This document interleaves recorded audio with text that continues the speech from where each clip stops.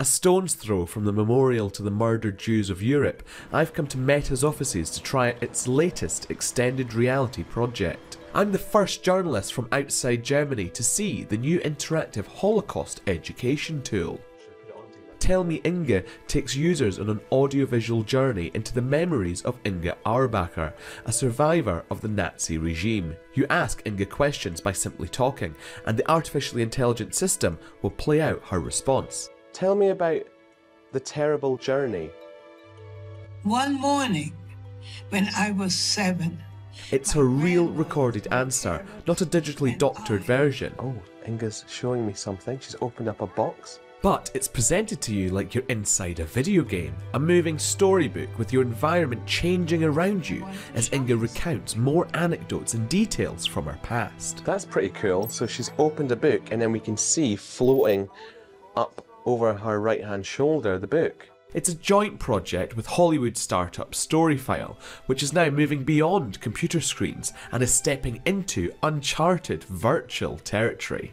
It's a little bit tense in this space, I have to say. It feels a bit eerie. I feel quite nervous about it all. My hands are sweating a bit, but it also is great to kind of see her stories come to life in this way.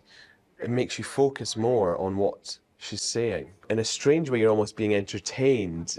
The experience was made in partnership with UNESCO, Claims Conference and World Jewish Congress.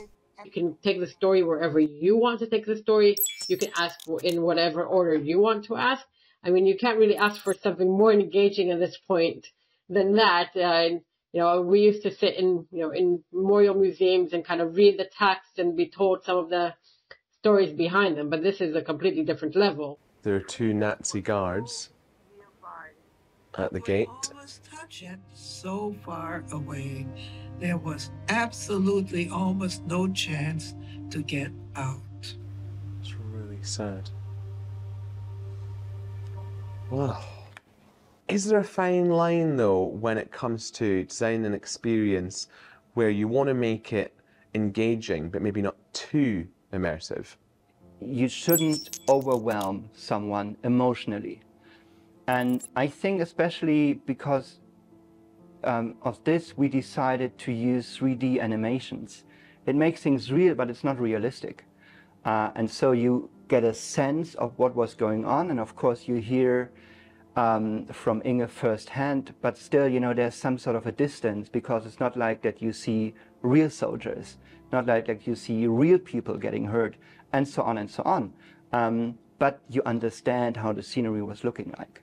I've been working on genocide and Holocaust commemoration issues for many years. These topics are not easy. The immersive part of it really, makes you also feel like you're part of the life of the people, and seeing Inge where she is today and seeing that there is a life for survivors and how she made a life for herself and how strong she is also part of, the positive part of experiencing this. Thanks so much for joining us. It's a real pleasure to meet you. Have you got to try the experience yourself? Have you seen what you look like in virtual reality? Yeah, I look pretty good. I was satisfied. When you read a book, sometimes you would like to speak to that person in the book, to converse with that person, but you can't. You have to continue reading.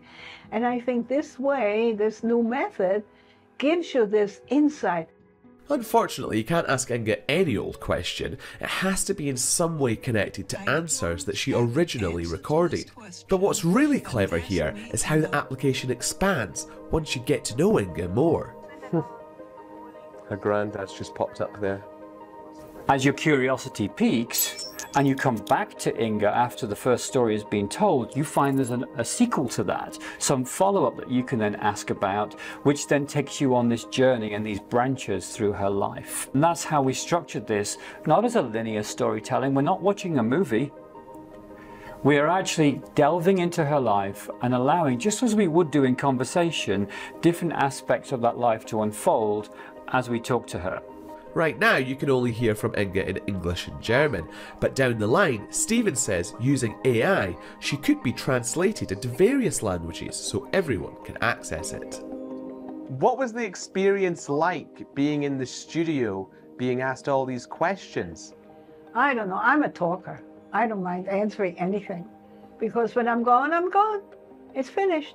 History is gone. This is more than bringing back a dead person, you know, because that's not possible. But this way, you can make that person, give them 1,000 years of life. I think that's wonderful.